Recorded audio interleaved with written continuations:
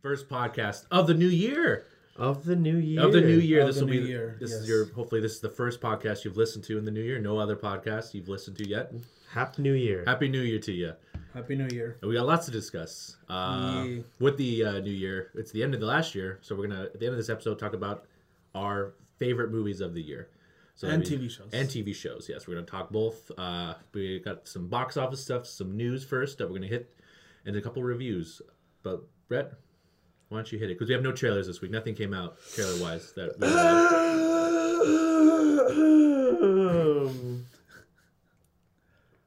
Please hold while I pull it up.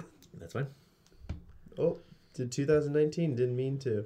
You're doing Nope. great, sweetie. Did top box office. We should hit on that too. While we're, Oh, God. I think Hit on what? the Top box box office of the office. year. Oh, yeah. So if you want to pull up just the weekend, I can pull up the. I did pull up just the weekend. Oh, okay. And I did pull up just the weekend Daniel, do worldwide, and I'll pull up domestic. I can, yeah, that sounds like a good idea. of Brett's box office rankings. All right. At number one, the obvious one, Star Wars Episode 9, Rise of Skywalker, with $72.4 million. Shocking. Jumanji, Next Level, number 2. That one's also shocking. Frozen 2, number 3. Little Women at number 4. And Spies in Disguise at number 5. It's very good for Little Woman. Which, yeah, they both Little Women and Spies in Disguise open above studio expectations. So that's really good news for both of them. And then there's another big news in that top 10. It isn't in the top 5. Uncut Gems is another big one. That was their biggest opening For A24. A24. And that's what number? It's number, what is it? 7. 7. But another one had some stuff, I think, was Knives Out, which Knives I Out think crossed 100 million, which Yeah. is very good for an original movie. So props. I think we've been having a lot of success with original movies this year. I feel like there's been a more than other years for sure. especially I think we just had a really good year of like original movies from what I can tell. Yeah. Having said that, we're gonna take a look at the full year box office domestically first. So I'll start from 10 and we'll go up. You'll notice a trend, as I think we already kind of hit on this before. Number 10 is It Chapter 2. It made $211,593,228 as of the year. I think it's out of theaters now. Joker is number 9. It made $333,494,002. Number 8 is Aladdin. It's made $355,559,216. Now here's where something might change here. Right now, Star Wars Episode 9 is number 7, but it is just fresh in the box office, so it might bump up at least 1 or maybe 2 on here. But it made $362 million as of right now, $186,406. Number 6 is Spider-Man: Far From Home. It made $390 million, $532,085. Number 5 is Frozen 2, $421 million, $682,862. Number 4 is Captain Marvel, $426 million, $829,839. Toy Story 4 is number 3, $434 million, $38,008. Number 2 is The Lion King at $543 million, $638,043. And number 1, with surprising no one, is Avengers Endgame with a huge $858,373,000. There's about almost 300,000 difference there, just about, or 300 million difference between the 1 and 2 in domestic. Also, 7 of these are Disney movies. I was gonna say Spider-Man is Sony's release technically, but there was Disney involvement. While the other 2 are Warner Brothers with Joker and It. The 2 clown movies have made it in. Having said that, I will put in 11 here for Jumanji Next Level. It's currently $175 million.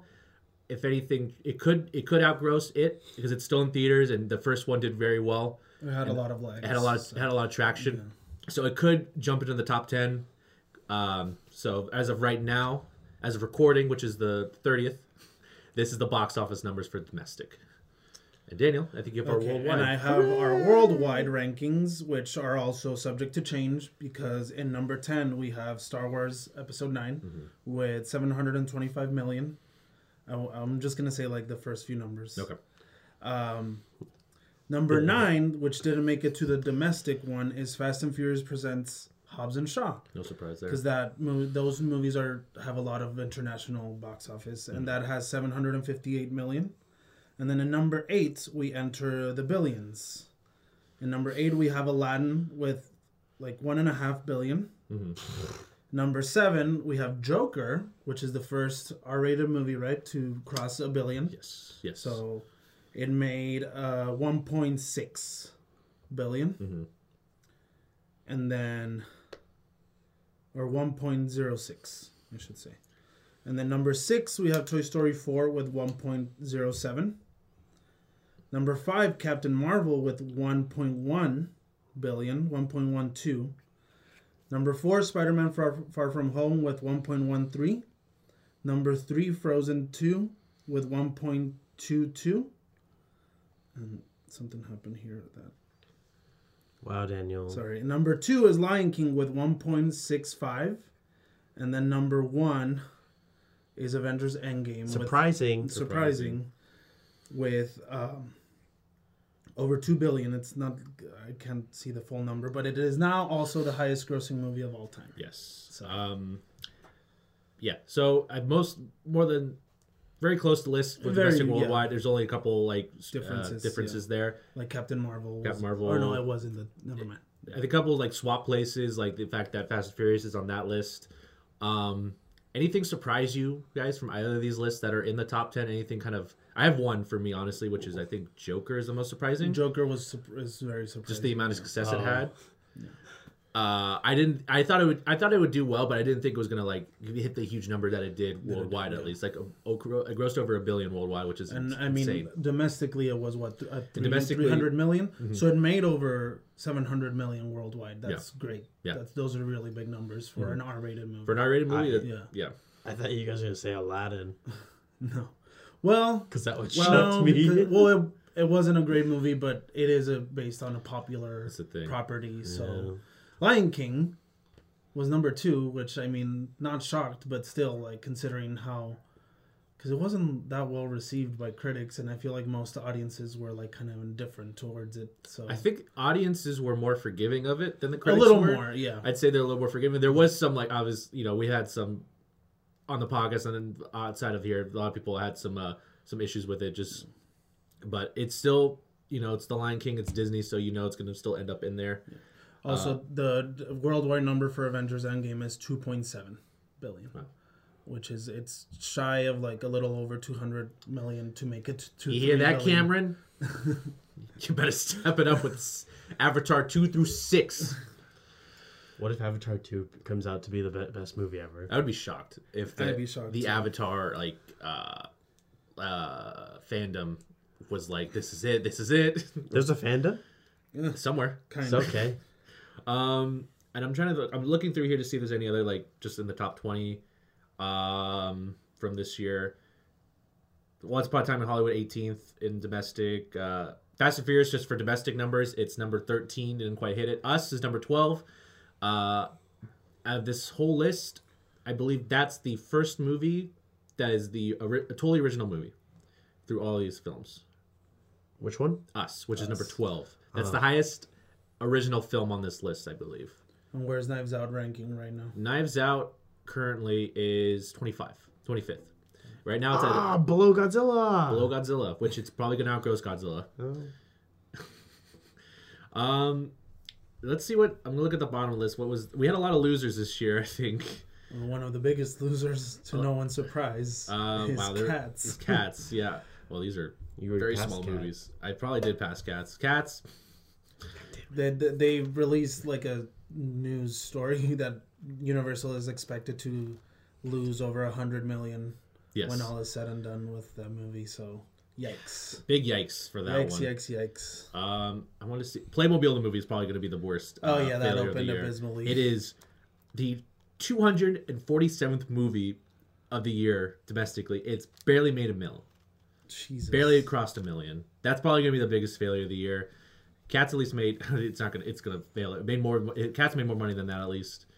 And then I think there was a couple others this year that didn't do so well, but I don't feel like digging through these numbers right now. So, that's Brett's box office rankings with contributions by everyone. By everyone. Now let's hit some news. And Daniel, I'm gonna transition from your little Cats thing because I have a Cats headline. Universal has pulled all Cats campaigning for the Oscars. They are no longer campaigning that movie for an Oscar. Well, I think the only real shot it had at being nominated was for Best Original Song for the song that they wrote for the movie. Yeah.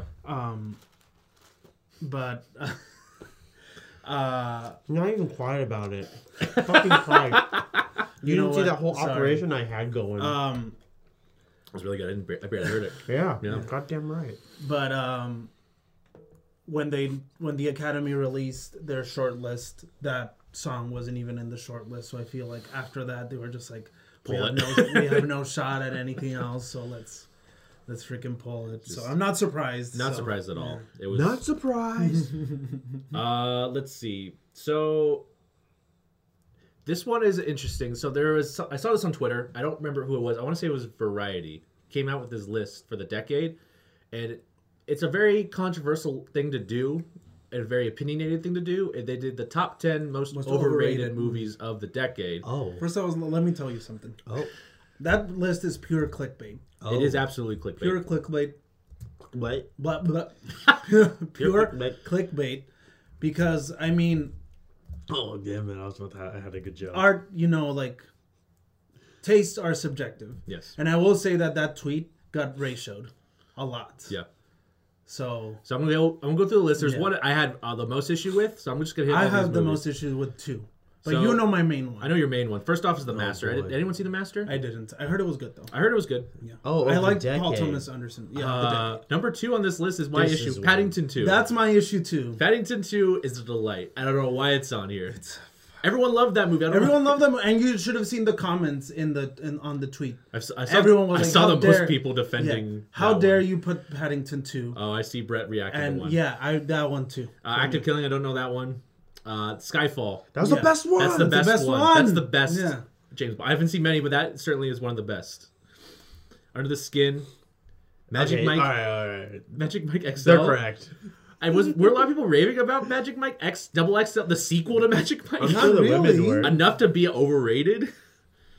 Ad Astra, I have some complaints about that one. And we'll get to that why later.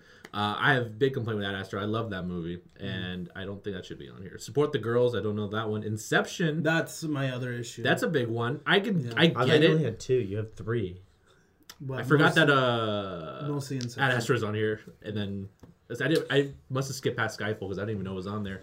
I guess I forgot about Skyfall being in that because that's how trash this list is. And Margaret. It's pure. I don't know what Margaret is from 2011. Another. It's fairly just clickbaity. Like some of these movies, like I could see that, but like some of them are definitely thrown in there just to get like visceral reactions on the internet. The most from Paddington 2, because everyone I see talk about Paddington 2 says nothing but good things, including myself, Daniel. That's a delightful movie, okay? And it's so well written. It's really, for a kids movie, it's really well written. It's got a lot of heart, a little charm. So take that list with a grain of salt. This is definitely someone just trying to get reactions out of people, trying to get clicks online. So I just wanted to bring that up. Yeah. That bastard. Next one. Fuck you, Owen Gleberman. I have some Marvel news. I have 2 Marvel headlines. It's kind of been slow in terms of news, like big news. But this is probably the most we've gotten recently. That Deadpool 3 is confirmed. Yeah. It's going to be an MCU film, going to be rated R. It's confirmed by Ryan Reynolds. So it is happening. They're in the works of it. I want to say people are thinking that's going to hit 2022. I think that's when they're trying to plan for it, at least. I think that, and from what I hear, that year is going to be huge because apparently that's going to come out. Guardians 3 is coming out that year. Black Panther 2 is coming out that year. Oh, shit. And there was something else coming up, but it was a big year for Marvel. I think they had like 3 or 4 movies planned for the year. Wow. But it's exciting that they are going to continue Deadpool. I wasn't sure if they were just going to throw him into one of the movies or if they were going to continue his series, but it looks like they are going to continue the Deadpool movies, which is awesome. That's great. Yeah. The other one I saw, this is going to Sony. Spider-Man most likely will be cameoing in the new Venom, or that's what people are leading to believe, that he's going to show up in that to set up their Sony universe as soon as the Spider-Man Disney deal is officially done with their 2 movies. So, which to me, it's not surprising because it's like, yeah, they want to probably tie it into their own stuff too, especially after the success of Venom. They're going to want to continue that going. Do you guys think what do you guys think about him showing up in Venom 2 though? I'm for it. You're for it? I'm for it. I mean, I feel like if it's not like forced or anything, like it could be really cool. Because would that be Tom Holland? Yes, it would be Tom Holland. Because Sony. If you think about it, that would be the first we see him since the events of Far From Home. Yeah. And we're not going to get the new Spider-Man until I think 2021. I think that's when it's slated to come out. Yeah. So it's going to be definitely interesting to see where he's going to be at this point. Like if he's going to really, if it's just purely a cameo, or we're going to show where he's at in his story. You shouldn't have brought these up. Just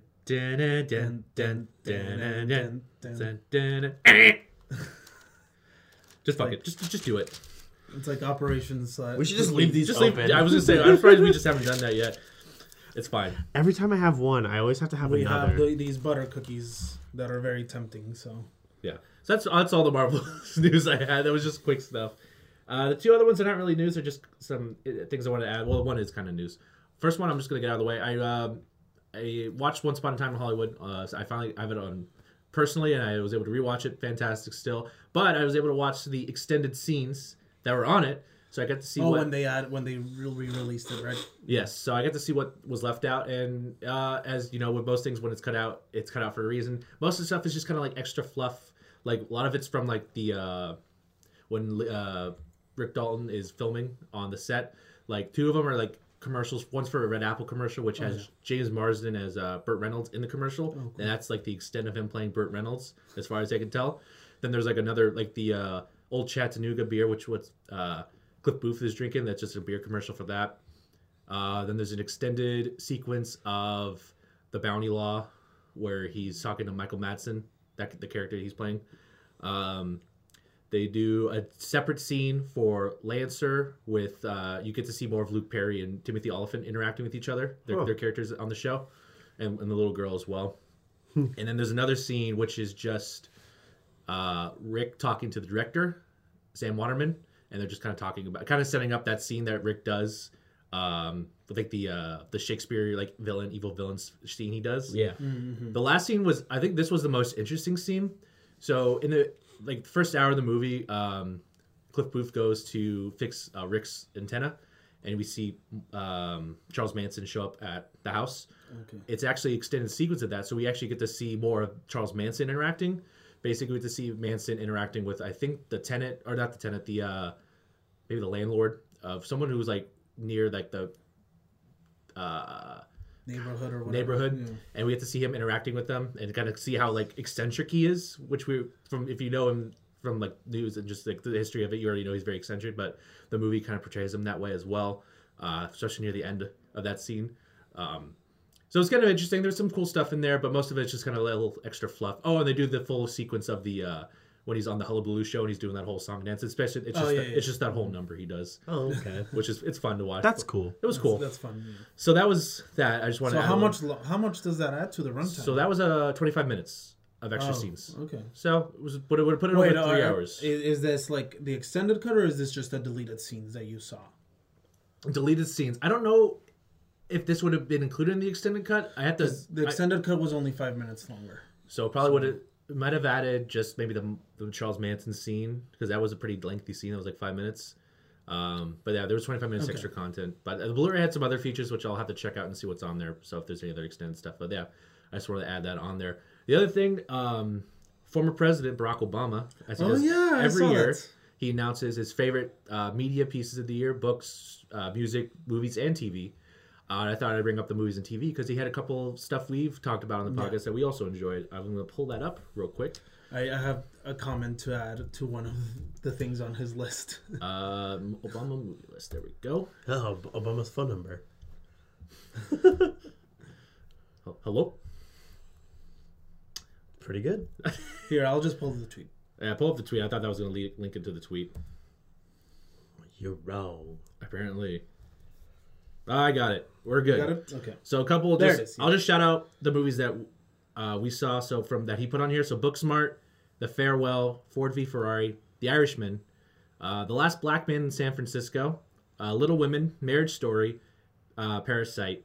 He has a lot of other movies, but most of them I only know a little bit about or haven't heard of. Just Mercy as well is on here, and he has a couple TV shows. Only 3 TV shows. Fleabag season 2, Unbelievable, and Watchmen is on his TV list. Dan, you have a comment? This man has impeccable taste. I will say that. Incredible taste. Incredible taste. And he put Fleabag season 2 on it, which means he saw Fleabag season 1. Yes. Which means he saw the scene where Fleabag masturbates to him. So that's just really funny. Hey, Michelle. I'm sure. Come check this scene real quick. Jesus. I'm sure him and Michelle got a good chuckle out of that. She's pleasuring herself to me. Do you think that's why he got into it? Maybe. Yeah, I think Someone so. sent him. Hey, I feel like someone Barack, told check this him. Yeah. out. Yo, Barack. This girl's masturbating to you. Did you guys see Ford v Ferrari? No. I might see it New Year's Day. Finally, was it still playing? So I have to go see it eventually. If you may be interested in seeing it. I thought you guys hadn't seen it. Yeah, we'll see. New Year's Day? Yeah. Brett, I'm surprised you haven't seen it. I feel like you would like it. Another movie recommendation toward me. Only me. No, both of you, but I feel like seeing that movie, I was like, they would both really like it. But Only me. Only you though. no, both of you. It's a good movie. Derek. So it was kind of cool. I really like seeing The Last Black Man in San Francisco on That's that good. list, That's as well good. as Watchmen. Regina King tweeted about it. Was like so excited. She was She's like- like my favorite president. Yeah. Like it's great that he included like the show that I'm in his list of favorites. So It was really cool. it's really cool. Yeah. With that, before we get into our favorite movies of the year and TV, let's do 2 reviews. We have 2 movie reviews for you guys. We have an Uncut Gems review, and we have a Little Women review. We all saw Uncut Gems, but Daniel is so far the only one who's seen a Little Women. I'm seeing it later tonight with him. Pretty women. So why don't you go ahead and hit that? I guess avoid spoilers. I'm gonna avoid spoilers, and we can elaborate on it more once you've seen it. Yeah, You mean avoid spoilers of a movie that's already been made? it's true. And it's a book. And it's based on a book that based on a came out book. like over 100 years But I have ago. no knowledge of anything that happens. There you in go. it. So you've never seen any It's incarnation. about Little Women. Okay. So How little are these women? 2 feet? they're tiny. 3 feet? Maybe- Inches? Maybe 4? Oh. Maybe 5? It's not that little though. 5 feet? That's true. What's the average women height? 5? Like 5. Yeah. 5'2". 5, or something like 5'2", that. yeah, 5'2". Anyways. Daniel, your review. I mean, you guys knew that this movie was very anticipated for me. And let me tell you, it did not disappoint me at all. I thoroughly enjoyed it. I enjoyed a lot of aspects of it. It ticked off a lot of boxes for me in terms of what I like in film. Mm-hmm. So it had, to begin with, It had, to begin with, Florence Pugh. yeah. Yeah.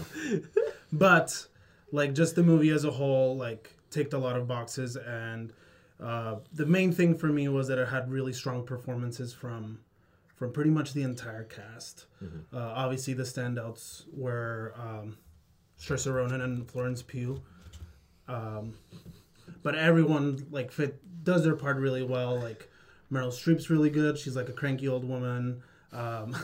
Laura Dern's very sweet in the movie, like very different from her role in Marriage Story. Timothy Chalamet's great as Laurie. Then you have Eliza Scanlon, who did. She's not like super well known, but she was in the Sharp Objects miniseries. And in Sharp Objects, she plays like a completely different character than she does here. Like here's like the complete opposite, and she was. She's not getting as much like buzz, but she does like her performance is very understated. Brett, just do it. But just the movie as a whole, I really enjoyed. Like it has great acting. I saw the one from the 90s with Winona Ryder a long time ago, and I remember I liked it. I don't remember much of it, but the way Greta Gerwig adapted it. And the way she presented the movie was very different than the other adaptations. It's like the narrative's non-linear. It's mostly told through flashbacks. Interesting. and she like rearranged some stuff that like made the ending of the movie more satisfying in a ways from what I've been reading from other people that have seen other versions and have read the book and everything. And it's just really like she did a really good job adapting this movie like for this like time, because the movie, like, even though it's set during the Civil War, like pre and post or during and post Civil War, spoiler. Like, I mean the war doesn't play that big part in the movie, so they mention it, but she made it. The war. She made it. War. She made it like a timely adaptation, and I feel like it's been very well received. I have been keeping an eye out on its IMDb score, and release date it was at an 8, and right now it's at an 8.3. Oh. So it's been climbing steadily up, which means audiences are receiving it really, really well. And just the movie as a whole, like I said, like it has great cinematography. It's really well edited too, considering how like the narrative's non-linear. And then the score is beautiful. Alexander Desplat did the score, and his scores. He did the Shape of Water score, right? Yeah, he did the Shape of Water score. Yeah. The costumes, production design, just direction, like it's a really good movie, and I really, really enjoyed it. As of right now, I've seen it 3 times. You've seen it 3 times? Yes. So, but Jesus. I guess tonight would be the, like, as recording that would be the 3rd time. No, 4th. That's a 4th? Yeah. My God. Yeah, I really, really liked it. I really enjoyed it. I did say, like, because I tweeted about it after I saw it, and not everyone's into period pieces, and I understand that. This guy. But I still think it's a movie, like, it's worth watching just because it is a very well-rounded movie in terms of, like, filmmaking and everything. I'm curious to see how this does for me, because 2 things going into that. Not to say I didn't like Lady Bird. I thought it was just okay. So I'm hoping this one will be better for me.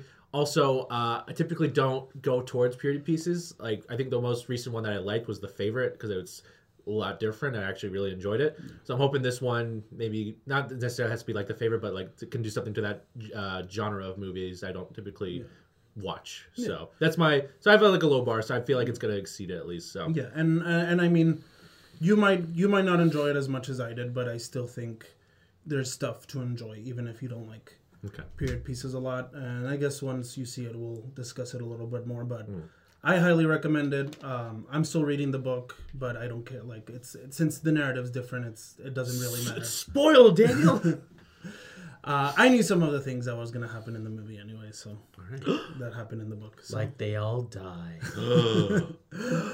But yeah, I just really like it, and Greta Gerwig has become one of my like most kind of like I really look forward to what she's gonna do next because Lady Bird I liked a lot. I know like to some people it was just okay, but like Derek, Derek. But she's a really good writer. She writes really good. So and she's really well, and she's co-written and done other stuff. Like she co-wrote Frances Ha and Mistress America, and she's in Frances Ha too, and right? Mistress America. She's in both of those, and she co-wrote those with her partner Noah Baumbach. So yeah. Well, there's Daniel's review. Check it out if you're interested at all. Yeah. I'll have maybe some notes on that next week's podcast. But having said that, let's all discuss a movie we all watched together. A movie that we were all looking forward to. Yes. So. We saw Uncut Gems. We did. For those who don't know, it is starring Adam Sandler, who is a jeweler who is frequently making poor decisions financially to try to make himself better off financially. And boy, was this one hell of a movie. Yeah. Oh, gosh. Brett, why don't you share your thoughts first? Yes. It was very tense. Yeah. Very tense movie. There were some decisions in there where, and I'm no budgeting expert, but it just kind of like was very questionable. It left me like scratching my head, like why is he doing this? But I guess it hurt me. It gives you an edge, and like as I said before, and I talked about Good Time, it's the same feeling I had watching that movie because it's just like this, like you're just like sitting on the edge of your seat. You're like you got butterflies, and you're like you feel like you're like in this experience with it. It's like, oh my god, what the fuck are you doing? Sandler, phenomenal. Fantastic. The best performance I've seen out of him. Oh, he's fucking great. He's amazing in this. He definitely unlike anything he's ever done ever. Fully into this character. He's kind of just like transformed. I don't even recognize him because he's the way he's talking, like how the choices he makes, like in like certain interactions, the way he's acting. And I was reading, I read too. Reading and watched some interviews that he's been contacted for this role 10 years ago, and because the Safdie brothers tried to make this movie before they made a Good Time. Yeah. Like they tried to make it like in the early 2000s. Yeah, and they wanted Sandler originally for this role, and his manager kept passing on it. He passed on. Didn't like the script, but eventually it got to him. I didn't finish the Conan interview he was talking about it, so I don't know how he eventually decided to do it. But do you have that? Well, they wrote the part for Adam Sandler. But how did he eventually read it, though? I didn't know that. I just know that at some point when they were going to make the movie originally... Gotcha. They had cast Harvey... Dent. Keitel? Really? As that character, but they obviously they were going to like tweak some stuff around since he's older. Right. But that's interesting. Yeah, but... He ended up passing, and then it came back to Adam Sandler. I don't know if I could see someone else playing. No, honestly, no. He's so brilliant in this that. Safdie brothers. So let me read this real quick. Go ahead. Okay, it says the first draft of the script was written in 2009. In 2012, the Safdie brothers gave Adam Sandler the screenplay, which he declined. After that, they considered Harvey Keitel and Sacha Baron Cohen for the role of Howard before the Safdie brothers decided the part needed a younger actor like first intended. When the movie got financed after the success of Good Time in 2017, the role went to Jonah Hill. I read that. Then back to Adam Sandler in 2018. I feel like Jonah Hill would have kind of come off as like how his character was in War Dogs. Yeah. Yeah. War Dogs or Wolf of Wall Street. Wolf of Wall Street, yeah. So, I mean, I could have saw that, but I think Sandler, for me, really... I just think he's... Just because it's kind of unexpected. It's unexpected, I think, was the big thing about it. It's really well written. Great script. Direction is really good. I was a huge fan of the score. I love 80s. Oh, yeah, the score. The synth. So good. It did it for me. I really enjoyed that score, too. But he's really the stand-up. Kevin Garnett is actually good at it, too. He's pretty good. Yeah, he's pretty all right. I mean, for a basketball player who's never acted before. I mean, he is playing himself, but like a more exaggerated. It also has Lakeith Stanfield, Idina Menzel, and a newcomer called Julia Fox. Who's actually really good in this movie. She's very good. Yeah. Yes, me and Brett were driving home. We were reading up about her. Yes. Because we wanted to know where she's been before. So we learned before this was her first movie, she was a model. And I don't remember the other thing she did. And a dominatrix at one point. Oh, shit. That's what she was doing before this movie. Derek found that out. Yes. That's very interesting. Yeah, I found that out. Yeah. Yeah. So I thought it was an interesting background. But she was really good. She gave a good performance as well. And someone else was... I thought there was someone else in it that was... The Weeknd. Oh, The Weeknd was in it. That's right. Yeah, he was kind of wasn't in it a lot. He was like an extended cameo, really, but he was pretty funny in like the one part he's in. Yeah. But yeah, I honestly didn't have an issue with it. I was like adrenaline rush, edge of my seat. The last 30 minutes of the movie. Last 30 minutes of the movie, super tense because it's edge of your seat. It's like Brett was saying. It's like you just keep watching, and every decision you make, just like, what the fuck are you doing? It's like come on. It's gut wrenching. It's gut wrenching. So, this was one of my favorite movies of the year. I think we'll find out if it is shortly. But I definitely would recommend. I would recommend the movie. It's great. I also would recommend.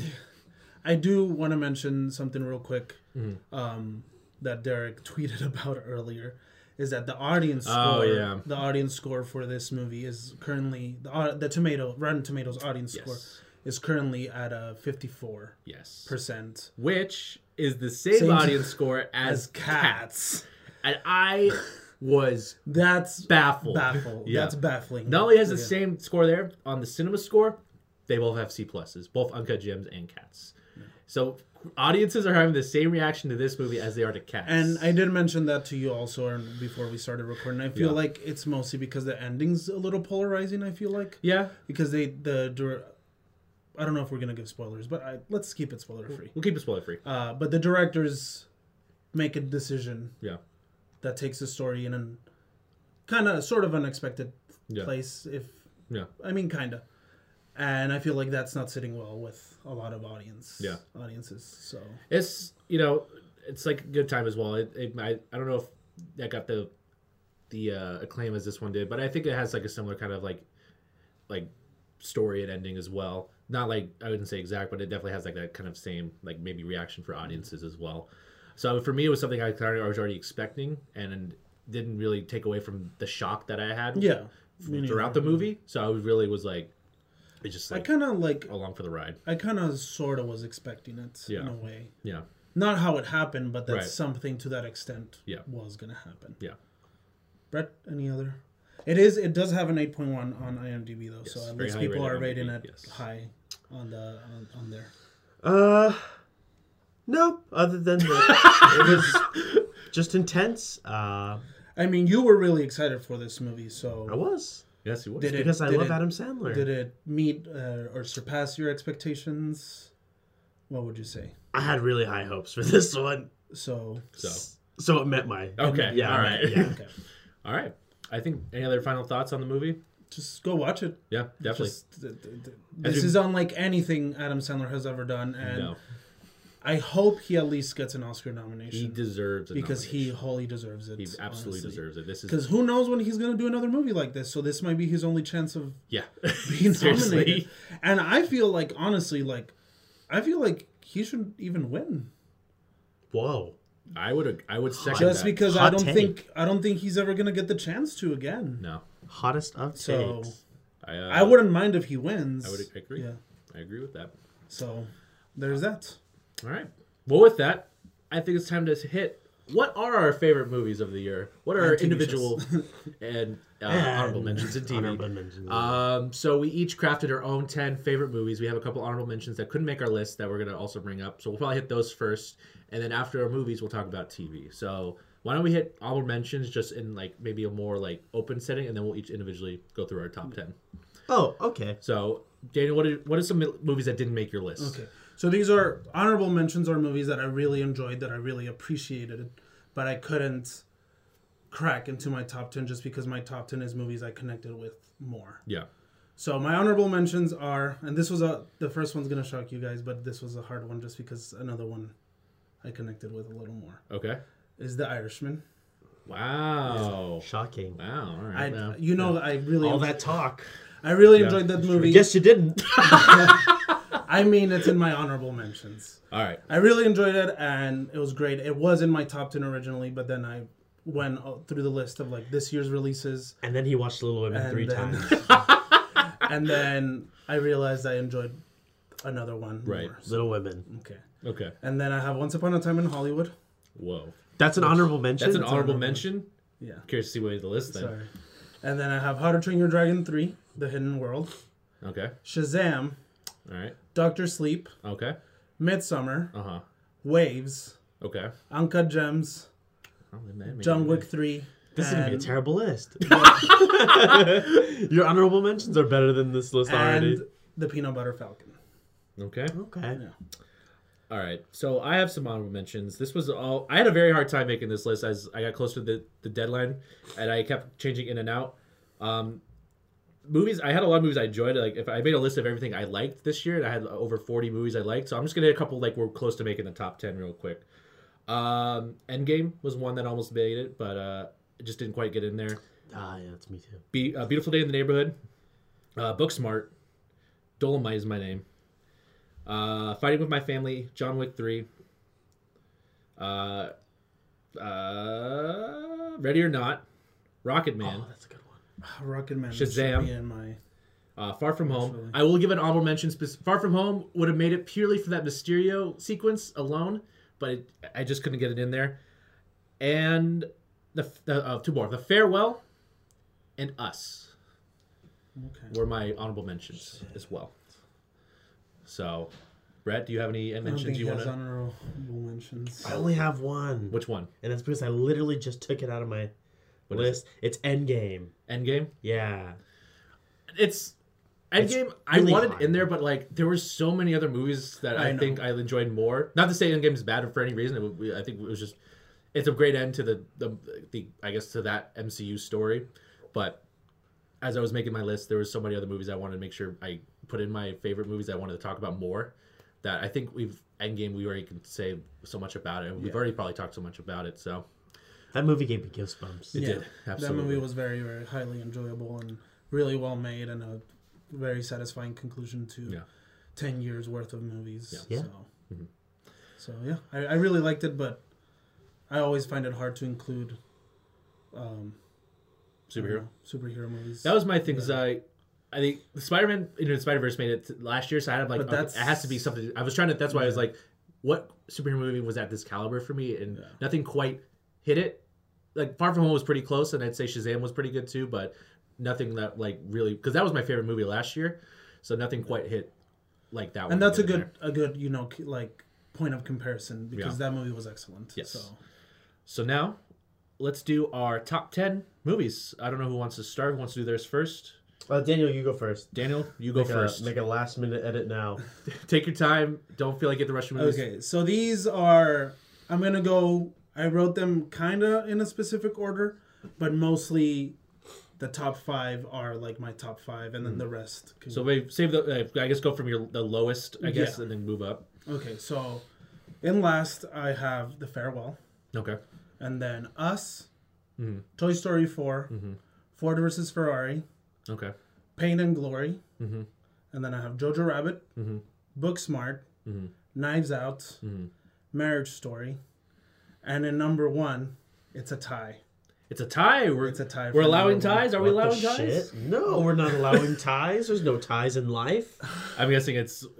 I know it's Parasite. What did you say, Little Women? Because I don't think you're Little Women. So Parasite and Little Women are tied for number 1 because I like them a lot. I will say that Parasite is the better movie overall. Okay, cool. That's number 1. But I enjoy Little Women as much as I enjoyed Parasite, and I like them for different reasons. So for me, it's a tie. It's a technical tie. So let me just remember here. You had 5 was. Did you go to your top 5 again? Jojo Rabbit, Booksmart, Knives Out, Marriage Story, and then the tie. Okay. All right. My top 10 is actually a top 11. It is technically, yes. And then you want to add anything about any of those movies that maybe you didn't talk about before that maybe you want to add in now? Since I don't know if I think all those movies we talked about on the podcast. I know we did have the first 4 months of the year we didn't get to talk about some movies. So if you just want to hit, I mean, these are just movies that like really resonated with me that I like was really engaged in, and like Booksmart, I was a really pleasant surprise for me.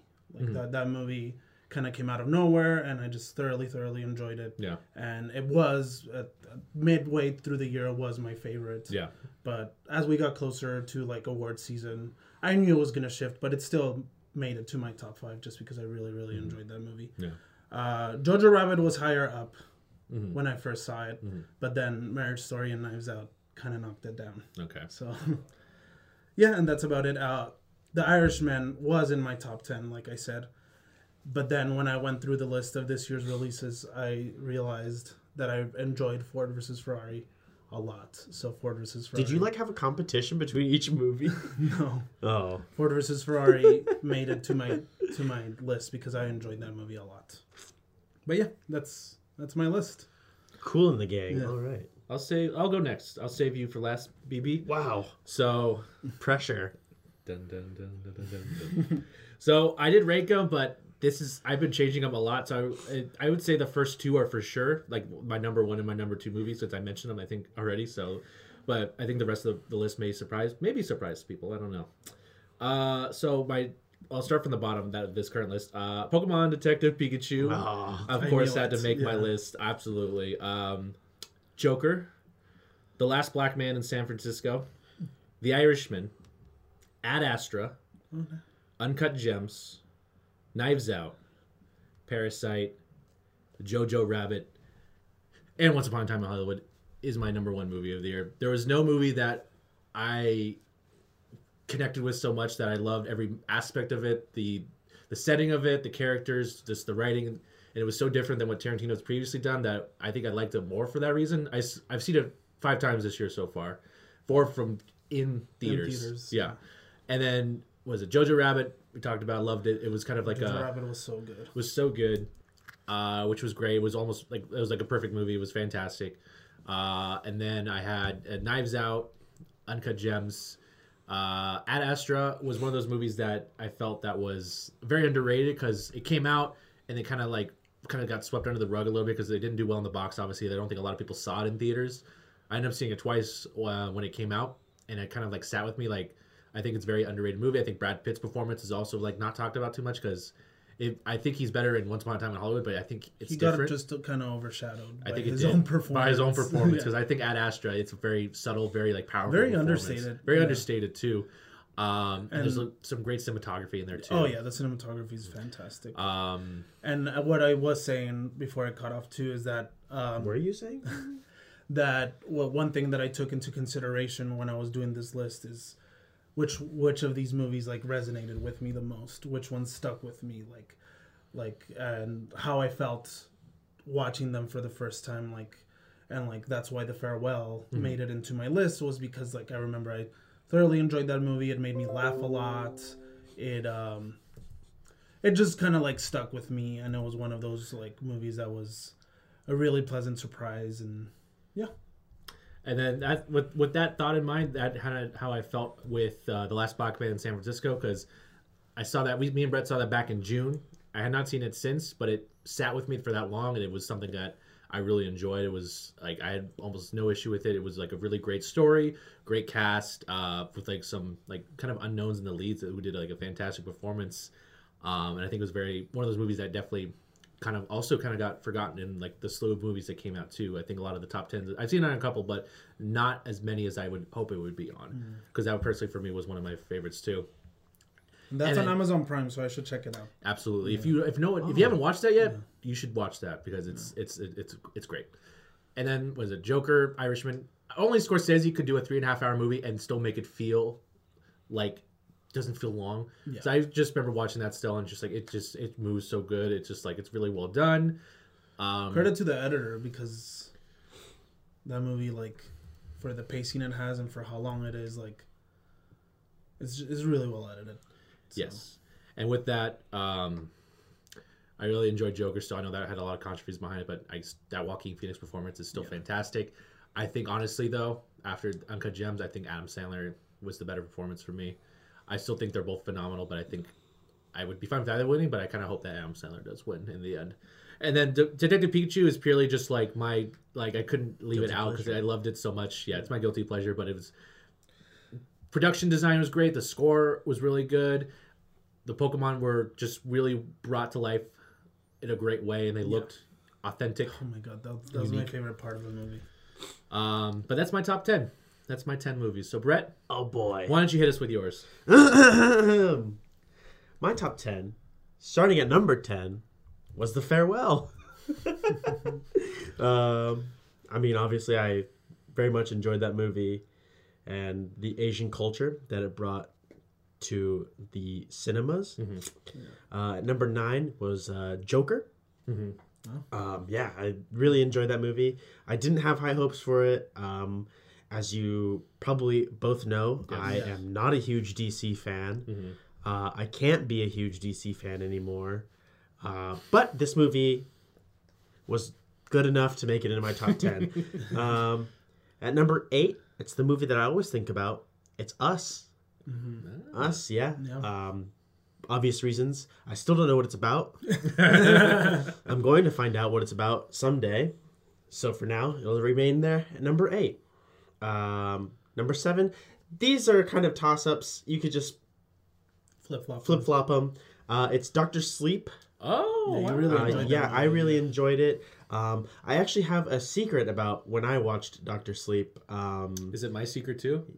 Daniel, Derek and I had watched Dr. Sleep. So your second time was with me. My second time was with you, Daniel. Wow. I had already saw it. I don't know if you had suspected it. I didn't actually. We sold it well. So you guys did a good job. Yeah. Kind of like when Brett surprised me by going to Knives Out. Did we talk about that? No, we didn't.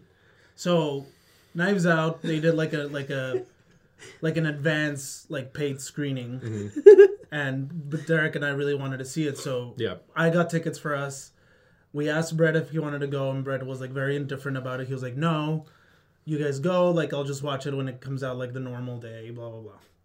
So I bought the tickets. I told Derek, like, these are the tickets I got and everything. And then Brett went behind my back and asked him, "Hey, where are you guys sitting?" Or like, "Which show are you going to?" You guys were the only 2 tickets. So add to that, it was just like Brett was just like, "What if I just went, but then I didn't tell Daniel?" And I'm like, "You should absolutely do that." And I'm like, I'll keep it to myself. True. So that happened, and I didn't know that Brett was there until literally I sat down in the theater and he threw, what was it, a piece of paper? I think it was a napkin. Yeah, he threw a napkin at me because he was sitting right behind us. It was great because so he threw something. The thing is that we were late. I just didn't plan that. Yeah, I didn't plan to be late. We were late, and I thought we were gonna miss the beginning of it because those screenings tend to not have previews. Yeah. So I ran to the theater, and I was like in a rush, and I sat down immediately. Thankfully, the movie hadn't started, and then I was sitting there, and then all of a sudden, Derek is walking towards the seat. And I'm surprised because you rushed in, so you didn't see Brett. Because I saw Brett clearly when I walked in. We just did a little head nod to each other. It was just because I was in a rush, and then Brett, as Derek's sitting down, I just feel this napkin fall on me, and then I'm like, "What was that?" And then Derek's like, "You might want to look behind." You're like, is someone I know behind us? Like, I don't know, Daniel. Why don't you stand up and look? So I stand up, and it's Brett sitting there. Brett and his girlfriend Ivana. So and I think you thought I just saw him when we went in there, but I don't think you knew that I had known this. We planned it ever since you told when you bought the tickets. That's how far back it went. So like a month or two, whenever we bought them. Yeah, like literally the only people that had bought tickets to that showing were just the 4. Because I remember you bought the tickets. You're like, "Hey, are these you two right here?" So, and I also, because when you bought tickets for Dr. Sleep, Derek was gonna go. That was his intention. That was my intention to go, but they were like almost sold out, so we would have had to sit separately, which we did. And then I was gonna go because I had a rehearsal dinner that night. Right. So if I would have finished earlier, I might have gone. Mm-hmm. But then, I mean, it was like a week before. It was a week before. It was a week before. So I was just like, you know what? I'll just wait the week. And when I saw you after you saw the movie, I was like, "Did Derek go?" And he was like, "No." So hell yeah! I think you texted me that too. That you asked. I was like, "Dude, this nerd asked me if you." Oh man! Well, thank you for watching that movie. No problem. You really liked it. I liked it a lot too. That was also kind of close in making the top 10 too. I really enjoyed that movie too. So, all right, proceed, Brett. And sorry, back to my list. Tangent right there. At number 5, again, you could switch. Wait, did you go to no? I missed number 6. You missed number 6. Whoops. Again, flip-flopping between 5 and 7. I couldn't really pin it. I put number 6, Parasite. Okay. I thoroughly enjoyed that movie. Mm-hmm. More than I thought I was going to. Mm-hmm. That was a great movie. That's a movie that I feel like most audiences enjoyed. And you know what, I'm glad you guys enjoyed it because to the extent you did. But I understand that everyone has different tastes. So you connected more with your other. It's definitely a movie that I'm probably gonna only watch once and call it, but it's really good. Yeah. Just because I already know what's gonna happen. Yeah. But there's a lot of details. You should see it at least once more. I ended up seeing it again because I took my sister to see because she actually expressed interest in checking out, and she enjoyed it as well. And I definitely picked up on some little subtle things they tease throughout the movie. Kind of there's a lot of symbolism for sure. Foreshadowing as well. Yeah. So. You talked about it in the beginning. This movie's out, so we could talk about it. We could talk about it. Oh yeah. This basically when they're folding up the pizza boxes. Yeah. And they're saying, 1 out of 4 is fucked up. Yeah, because that was already early 40s, because the plot of the movie is they're essentially almost conning this family into getting jobs for each member within this very well off family. Yeah. Mm-hmm. And they're pretending they don't know each other, so they don't have to they just they all act as if they I know this person who actually would be good as your tutor or as your driver. Yeah. But in the beginning of the movie, you don't know which one of the 4 is the fuck up. One of them was fucking up the boxes, but as the movie goes, it's revealed that's the father because he kind of starts unraveling at the seams a little bit and it's due to just how the family interacts with him and just the way they talk about a certain type of people, which is how they are, so it kind of gets to him. The father was the most content. Yeah. The most mediocre one of the family. Like everyone else wanted to kind of like, do better. Yeah. But he was content with what he had. Yeah. And like towards the end of the movie, he's like, the best plan is to have no plan. Yeah. So yeah, that was a nice bit of foreshadowing. But, yeah. Sorry. Go ahead, Brett. And number 5, I put A Beautiful Day in the Neighborhood. Fantastic. That's a great movie. Yeah. For obvious reasons. I grew up watching him, so there you go. go. That's also probably in my honorable mentions. I didn't write it. But yeah. Number 4, Irishman. Oh. Yeah. Number 3, Uncut Gems. Oh, hell yeah. And top 2... We know these. Same 2 as me, just maybe? Boom, nailed right in there, right when I saw them, just nailed. That was 1 and 2. Once Upon a Time in Hollywood, number 1. Number 2, Jojo Rabbit. Same as Derek. Yeah. I think we cemented it early on the podcast a while ago that these were 2 going to be our number 1 and number 2. Nothing came close to, for me at least, to taking these 2 spots. I think Parasite got up there, and I think maybe Uncut Gems. I almost put it higher, but these 2 were for sure the spots. I am surprised that Last Black Man didn't make it into your list of top 10. Yes, I also forgot that movie actually came out in 2019. Reconsidering, would it be an honorable would it be an honorable mention, or do you think something else would take its spot? Looking at my list, I could probably take out Dr. Sleep and enter Last Black Man. But for right now, I'm going to leave it as an honorable mention. So I want to, before we move on to TV, what movies did all 3 of us have on our list? Parasite, Jojo Rabbit. You had Jojo Rabbit? He also Jojo had Jojo Rabbit Rabbit. was number 5. Uncut. No, he didn't. Uncut Gems was He was honorable mention. He didn't have Once Upon a Time. I think that all 3 of us. All 3 Joker? of us had. He didn't have Joker. Mm-hmm. We had Joker. That's it. We only had then. So Parasite and Jojo Rabbit were the only 2 movies that made all 3 of our lists. But movies that had at least 2 was Once Upon a Time in Hollywood for us. We had Us.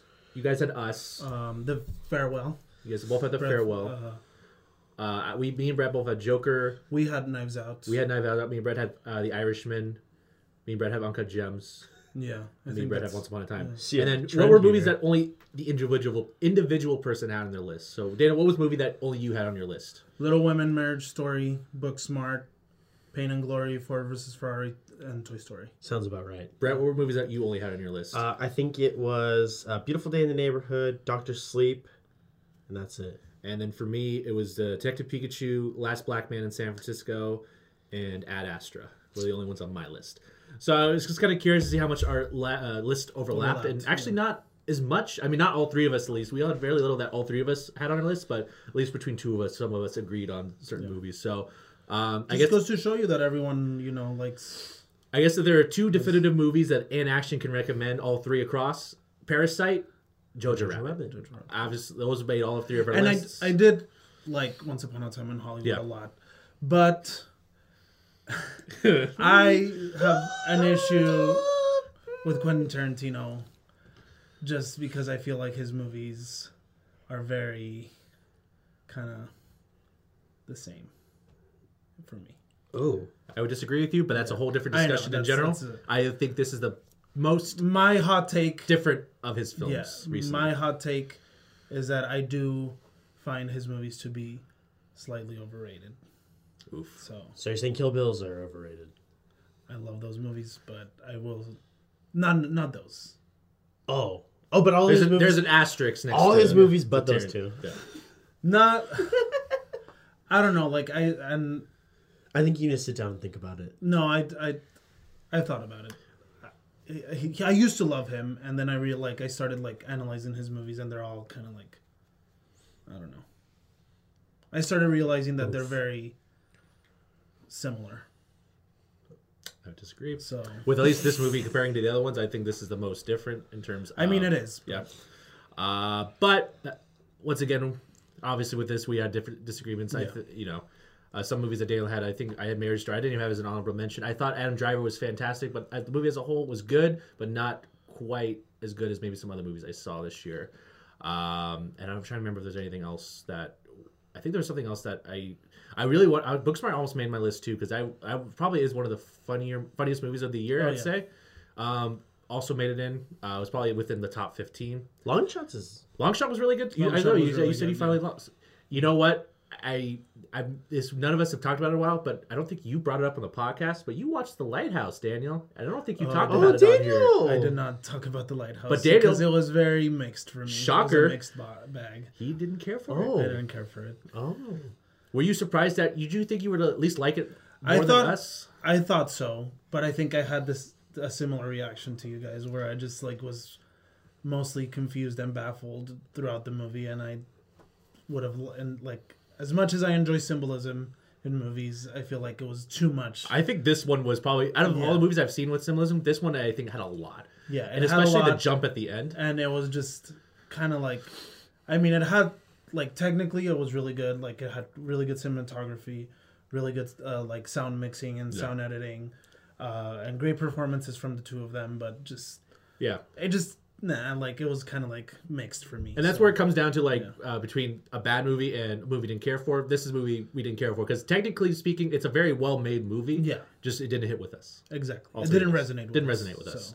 But I do appreciate what it was as a movie, as a film, in the technical aspects and in the performance. Yeah, but the best part was when Willem Dafoe came all over Robert Pattinson. Jesus. I mean, if you like The Witch, you can check it out. But man, that movie is that's a fucking trip. Both those movies are a fucking trip. Yeah. I don't know. I wanted to talk about TV, but I don't know if I'll have time. I could probably. Fuck it. Let's just do a little longer episode. All right. So, whatever. I don't know. You guys. I'm sure we all think of our favorite movies, but I want you guys to take a quick second to think about some of your least favorite movies of the year. Oh. I mean, movies that maybe not necessarily least, but movies that were That's why I said. I didn't say bad. I said least favorite. Yes. Okay, so movies that I didn't very specifically in my. Off the top of my head. Off the top of your head. Men in Black International. Yeah, I would agree. I would agree with that. Dumbo. Yeah, I agree. Never watched it. Don't need to. Don't need to. Yeah. Probably Aladdin. Aladdin was whatever for me. It wasn't good or bad. It was just kind of middle of the road. Lion King. Probably Last Christmas, just because it was just okay. Mm-hmm. And I feel like I wouldn't see that again. I don't know. Those are the three that come to mind. So for me, I agree with most of your list, but I'll name a couple others for that. Personally, for me, The Lion King, as you said, that was definitely up there. You hated The Lion King. Yeah. Dark Phoenix. Oof. Which I did not see, so that's why it's not in my list. I actually did. Let me look and see. Cats, which we talked about last week. Oh yeah, Cats probably makes it in mine too. What was You know what? I would say I think this movie might be the most disappointing movie for me, which was Glass. Glass was so. It's not like it's kind of bad, but it was so disappointing because it's it was so hyped and it was one of the top movies for the year. People were anticipating, and it just kind of I honestly thought it kind of was underwhelming how much I didn't enjoy it. Velvet Buzzsaw was another one that that was kind of middling for you. Kind of middling for me. I like things about it, but ultimately it wasn't as good as Nightcrawler. It's pretty. And then Rambo, I don't want to put on there because I kind of liked riff. I loved the episode when we were just riffing on Rambo. To be honest, most of that movie is pretty not great, but at least the ending is pretty fun. At least with some of the action it does. But Brett, anything particular to you that we didn't mention? As I'm scrolling through these, I know you shut off. I know Aladdin. You did not like Aladdin that much. Did not care for Aladdin. You didn't care for Aladdin. Oh, yesterday. Oh yeah, you did not care for that. I did not care. Yeah, you weren't the only one on that one. I think a lot of people were. I didn't see that, so I didn't see it either. But I didn't see it because I saw you and our friend Alex reviews on it, and I was like, all right, I'm just gonna go past that. There's yesterday. There's man. Yeah, that's all I can think of that I've watched. Yeah. That I've been disappointed in. Yeah. Actually, Six Underground. Yeah. Yeah. I was kind of expecting it to be a little bit better, but So it seems like Michael Bay. I think we each from the Disney live action we each had a different one that we disliked the most. You were Dumbo, you were Aladdin, I was Lion King that we specifically picked out, and then pretty much we agreed on most of the other movies that I don't think. I would also say Lighthouse. I don't want to say Lighthouse because I like things about it, but it was I wouldn't say it's a bad. It was very mixed reaction. That wasn't for me. All right, Yeah, that was it.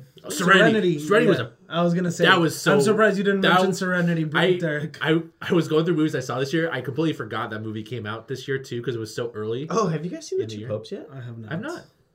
Oh, I did. How'd you like it? Yeah, it was. Yeah. Yeah, it was. Yeah.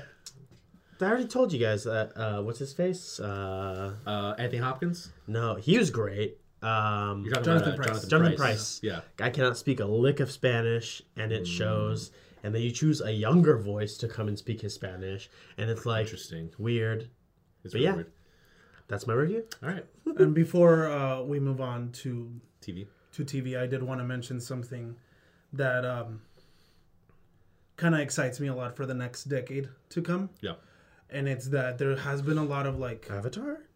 a lot of young actors that have done a lot of great work in the last few years that I'm really excited to see where their career is going to take them, because there's a lot of great performances by young actors. And off the top of my head, I can think of a few, like Florence Pugh. She had a great year. She did. And all three of her roles were very, very different. Yes. And I'm very excited to see what she does. I'm excited for Black Widow mostly because she's in it. I am excited because she's in it. I don't know about that accent. Saoirse Ronan has been doing great work since she was very young. So I'm excited to see what else she does. Jacob Tremblay, who was a breakout in Room a few years ago. And The Good Boys. He's been doing really good work steadily since then. Like Good Boys, he was hilarious in that. Small part in Dr. Sleep. Yeah, he had a small part. Yeah. Timothée Chalamet from another male actor that I think is very promising, and that I'm really looking forward to it. So we have an exciting, generation of actors that are in their early mid-20s that have very promising futures. Beanie Feldstein, I think, is really good too. She has a really good bright future. And Caitlin Dever from Booksmart. Yeah. And then if we're gonna just shout out, I think the two leads in Last Black Man in San Francisco were fantastic. I do hope that they can get a little bit more roles in the future. They were definitely standouts. The kid and Jojo Rabbit, the two kids. Oh yeah, Thomasin McKenzie and Roman Griffin Davis. They're fantastic. Very good. Yeah. So was the Archie Yates. Archie Yates, yes. Yeah. And even though the little girl in Once Upon a Time in Hollywood, who is in Lancer, she was really good too. And she's great. She's great in that movie. Yeah. So I'd say there's a lot of young youth coming up too as well. Which is it's an exciting thing because it's very promising for the future of film that we have so much good talent, young talent. So all right, I just wanted to mention that real quick. Yeah, let's touch on some television.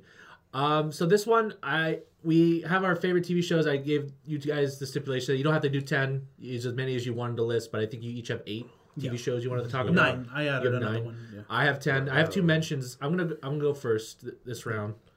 I have 2 honorable mentions. One's technically not a TV show. It's a special that I wanted to hit on. I don't think I've mentioned it at all on here because it dropped before we started. Netflix, I think back in March. It's the unauthorized Bash Brothers experience, which was the Lonely Island. It was basically a 30-minute music video. It was a full album music video, which is about Mark McGuire and Jose Canseco, which is played by Andy Samberg and Akiva Schaffer. And it's just a bunch of music referencing the career and just different aspects of it. It's really well written. It's very funny. If you're fans of Lonely Island, this is definitely something you should check out if you haven't already. I'm a big fan of Lonely Island. I did get to see him earlier this year. And this one, this is definitely something I very much enjoyed. And the other honorable mention is, because I literally forgot about until we started talking about it right before the show, was the Chef Show, because I forgot that came out this year. I just want to give it an honorable mention because I love that show so much. Jon Favreau and Roy Choi were fantastic. As you should. As I should. Yeah. Now, I'm going to hit the top 10 TV shows. And did you rank these in order? Or I ranked these. Okay. These ones I ranked. So number 10, I Think You Should Leave with Tim Robinson, which was the sketch show on Netflix, which I thought was very funny. Very underrated show this year. Number 9 is Euphoria. Number 8, The Dark Crystal, Age of Resistance.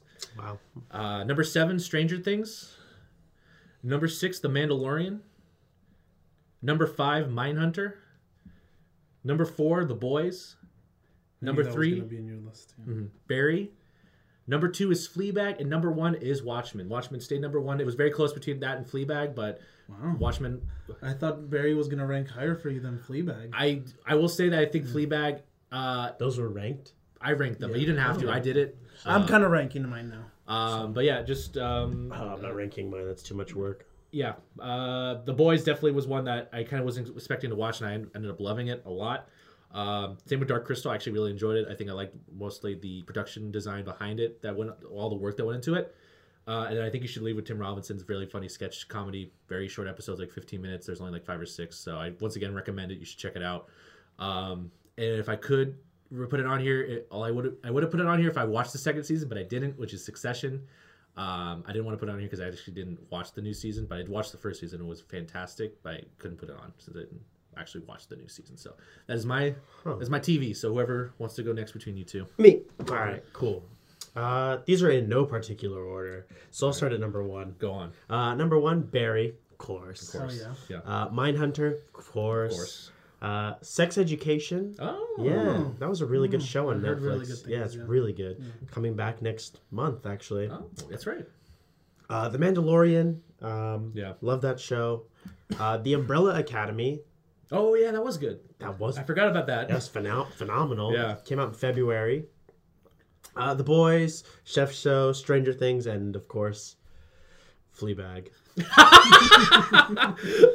As much as we ribbed Daniel about it, you all really liked it. I think we both started watching it before you started watching it, technically. I think we did. Yes. Because Jan recommended to all 3 of us. And Daniel, I think you we were were watching busy. it at the same time. I think I finished it. But you guys finished though. it before me. I finished, we finished it before you because I remember we kind of started watching it at the same time, but you finished it before me. And one of us has taken it a little too far. What? Has taken it a little too far? You've taken the obsession a little too far. Yeah. I have another honorable mention. At least you know. I have another one I forgot about. I wanted to put on a list. It was a Series of Fortunate Events, which finished earlier this year, back in January. Really well done. Very good adaptation. Yeah, that was it. But good, that's all the list. Can I see your list real quick? Because I feel like one of those was an honorable mention for me.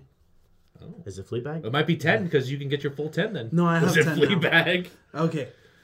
So an honorable mention, and this is still an honorable mention because I haven't finished it, and it's The Mandalorian, just because I feel like it has great production value, and it's a fantastic show. Yeah. And it's probably going to jump up once I finish it because I've heard the season finale's fantastic. Yes. So, and these are kind of in order. I've moved some stuff around. All right. So in last place is a reality show, and it's a spin-off of a show that I really like and that I really enjoyed this spin-off, and it was RuPaul's Drag Race UK. I really enjoyed it. It was RuPaul related. I really enjoyed this spin-off, and I thought the contestants did really good. And then so I did end up adding another one as we were talking, and this is a web series that I really enjoyed, and I binged in a day, and it was Indoor Boys, and I guess I'll mention season 3 since season 3 just came out. But as a whole, I really like it. And then number 8, Glow season 3, because I really enjoyed it. One of the episodes in the season is one of my top TV episodes of all time. Did you finish Glow season 3? No, I can't watch it anymore. Why? I think you said Alison Brie bothers you. She's annoying. Fair enough. Okay, and then I have Brooklyn Nine-Nine season 6, which Brooklyn Nine-Nine almost got canceled. Again? No, or just before last year. Last year, it almost Fox canceled it, but NBC ended up saving it. Yeah, and I feel like this is the first season they've done with NBC, and it was stronger. I feel like than the last few seasons. At least I really enjoyed this season. I really liked it. And then number 6, I have Stranger Things season 3, which was fantastic. I really enjoyed it. Recipe Sam. Oh, I know. And then number 5, I have Fosse Verdon, which was the miniseries, and you guys, I talked about it in the show, and I really enjoyed it. Oh shit. Number 4 is Barry, because Barry's fantastic, and season 2 is just as good, if not better than season 1. I guess I do have top 10. Go ahead. Yeah. Number 3, and this is a show that I binged in the last few months, but that really resonated with me, and that got increasingly better for me as I watched, and it's Schitt's Creek. I saw you were hoping for Mindhunter. Sorry, Brett. And I just really, really enjoyed that show. Number 2, the first 2 are not going to be surprising to you. Number 2 is Unbelievable, the miniseries, which I mentioned it before. That's unbelievable, Daniel. I raved about that show, and it's just fantastic. Great acting, great story. And the number 1, to no one's surprise, is Fleabag. Boy. Which I thoroughly enjoyed, and as of today, as of the end of the year, I've seen it 3 times. Okay, I thought it was gonna be more. I thought it was gonna be a bigger number. So yeah, that's it. Good year for like comedies. I feel like it was a good year. Yeah, there was a lot of good comedies. Honorable mentions, I would say also. Besides Mandalorian, was season 4 of The Good Place, which is it's a good show, but it hasn't been as strong as the previous seasons. But I still really enjoy it. And Marvelous Mrs. Maisel. This season's probably my least favorite season, maybe. I did enjoy it a lot, but it is an honorable mention for me. You know what TV show I want to mention? Go on. The Imagineering TV show on the Disney Plus. About it. It is fantastic. Yeah? Yes. But there's not going to be a season 2, so I don't know why they put it in season format, but yeah, I like it. I will say that I think the newest season of Stranger Things is my favorite season of the show so far. I think so too. I think it was fantastic. It was fantastic. And what were the shows that we all had on our list? We all had Fleabag and Barry. Stranger Things. And I believe that's it. So, right? You guys had The Mindhunter? Boys and Mindhunter. We both had Mindhunter and Boys. And The Mandalorian. Yeah. You were only one that had Sex Education. And Umbrella Academy. It's technically Chef Show because that was an honorable mention for me. Yeah. And The Umbrella Academy. I only had Euphoria. I Think You Should Leave. Dark Crystal. Those were mine. And Watchmen. Yeah. Which I need to finish watching because I've heard nothing but great things. So Obama recommends it, Daniel. I know. Brett, how have you not watched it all? Well, also, you need to finish The Mandalorian. Yeah. And then watch Mindhunter, and then, watch all the other million TV shows that we've mentioned. Yeah. But like I'm surprised you didn't put End of the Fucking World. I know you really liked that as well, and I liked it too. God damn it. There was a lot of good TV this year, as we mentioned. But on the flip side, was there any TV that you didn't enjoy or maybe stopped watching this year? I mean, can we mention the elephant in the room about what the most disappointing I think we have the most disappointing show. Because it didn't hit any of our lists, which is Game of Thrones. We've already... Final season of Game of Thrones was specifically... that final season. Such a disappointment, and it was just... Did any of you consider putting it as even an honorable mention? No. I thought about it just because how much the show... as a show overall, but just based on this last season, it's purely graded on the 2019 what I saw. Yeah, exactly, from what I saw in 2019, and it was not good. It's such an amazing thing because this show was fantastic for the first seven seasons, right? 8 or 9 did it get to? How many? It got to 8. Got to 8. So 8. I thought season 7 was alright. Season 7 was better. Definitely better than the current season we got. I feel like season 6 was the peak, and then it started declining after. Yeah. That. So. And we dedicated a whole episode when we first started the podcast to the finale itself, and we've mentioned throughout just how disappointing this was for us. But I don't want to relive it. We don't have to relive it. You can relive it on our previous episode when we talked about it. But there were any other shows, maybe any shows that you started to watch, couldn't get through it, or maybe shows you didn't get to that you wanted to watch? How about that? Shows that you wanted to watch this year, but you didn't watch. Anything? The Boys. Mindhunter. For me. I'd say Sex Education was one for me. Sex Education for me, too. The second season of Succession was another one. I'm trying to think what else came out. Good Place, season 4, I need to get to as well. Watchmen, I need to finish Watchmen, and I've been meaning to watch his Dark Materials, and I haven't. And I never finished Big Little Lies season 2. So. Oh yeah, I didn't finish that either. I don't know why. It just it didn't catch me like the first season. Because I remember I binged that first season within days. Yeah. Brett, anything that hit that for you? Anything you wanted to watch but didn't get to? I guess. I really wanted to watch Righteous Gemstones. Oh. And I watched the first episode, but I just haven't gotten back. Yeah. So Righteous Gemstones.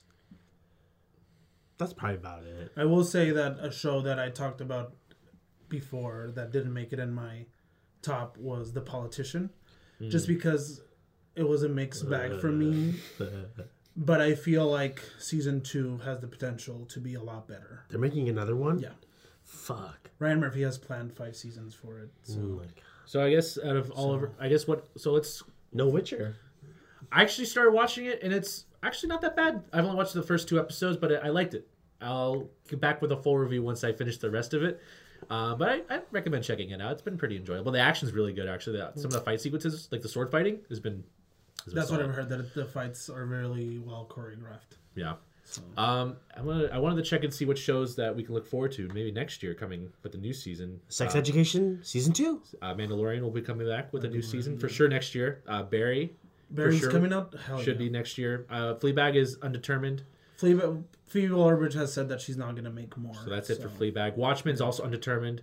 We don't know if we're going to get another season for it. The Boys is for sure next year as well.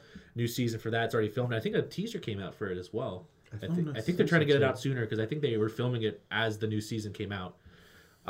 Stranger Things might be a little bit of ways. It might be not till 2021. I am looking forward to the second installment of The Haunting. That'll be next year as well. Which is The Haunting of Bly Manor is going to be called. Yes. So I'm really looking forward to that one because that was a standout show for me last year. Yeah. That was it was fantastic. That was a fantastic show. Yeah. And I'm very excited for the new season. Did you know there's a movie with that same story coming out in January? So The Haunting of Bly Manor is based on a novella called The Turning of the Screw, and they're making an adaptation that comes out next month, or I guess as of release at the end of January. At the end of January. And it's with Mackenzie Davis and Finn Wolfhard. And the little girl's name is Brooklyn Prince. She was in the Florida Project. Gotcha. Okay. So it's a modernized adaptation of that novella. So, but I feel like because The Haunting of Hill House was based on the book on a novella also, I think, or I don't know if it was a whole novel. But they modernized it and added sufficient twists to make it different. Yeah. So I feel like that's probably what they're gonna do with Bly Manor. I think so. I'm still salty about how you made me take it out of my news once. I remember that. And then he didn't even mention it. He did. And then the next week he did, and I was like, "You bastard." So having said all that, I think is that about. You guys want to add anything else to the TV or movie discussion? I did mean to add, and I was thinking about this earlier because I figured we would touch on disappointing movies or movies that didn't. And I do have to mention that Rise of Skywalker was a big disappointment for me. I think that would hit mine as well. Yeah, I think all of us would. That was very. I watch them at least more than once, and I have no desire to watch this. Did you see that stuff that was coming about the screenwriting today with Rose's character and Leia's character? How J.J. Abrams and his other screenwriter were talking about why Rose had so little involvement in the film. Late. Yeah, it's too late. Apparently they were going to give her more scenes with Leia, and they had scenes written, but they were going to do a lot of CG scenes, and they said that it wasn't going to look good, so they ended up cutting all those scenes out. But for some reason didn't decide, hey, we should still put her in the movie, even though because we wrote her into the movie initially. They ended up being like, oh, we'll just cut it completely. We'll just cut maybe she could have been force sensitive too. Yeah, might as well. Just write everything in. The more I read about stuff online, the more angry I get about the movie, I think. Seriously. Every passing day I read more stuff and I just get upset. I just get more upset. That was it. I just want to add that in, but I believe that's it. That's it. For this little longer episode. We discussed a lot of things. And hey, look at the time. You did so much work. Good job. Now you can find us on Spotify, Anchor, iTunes. No longer on SoundCloud. We are no longer on SoundCloud. We do have a new way of getting our stuff out there. Mm-hmm. So it is under a new name. On Spotify. Yes. And on Apple. Apple's still the same. Apple's still the same. We're good. But Spotify, we're a little bit different. Yes. So I will be tweeting out the links to those new episodes.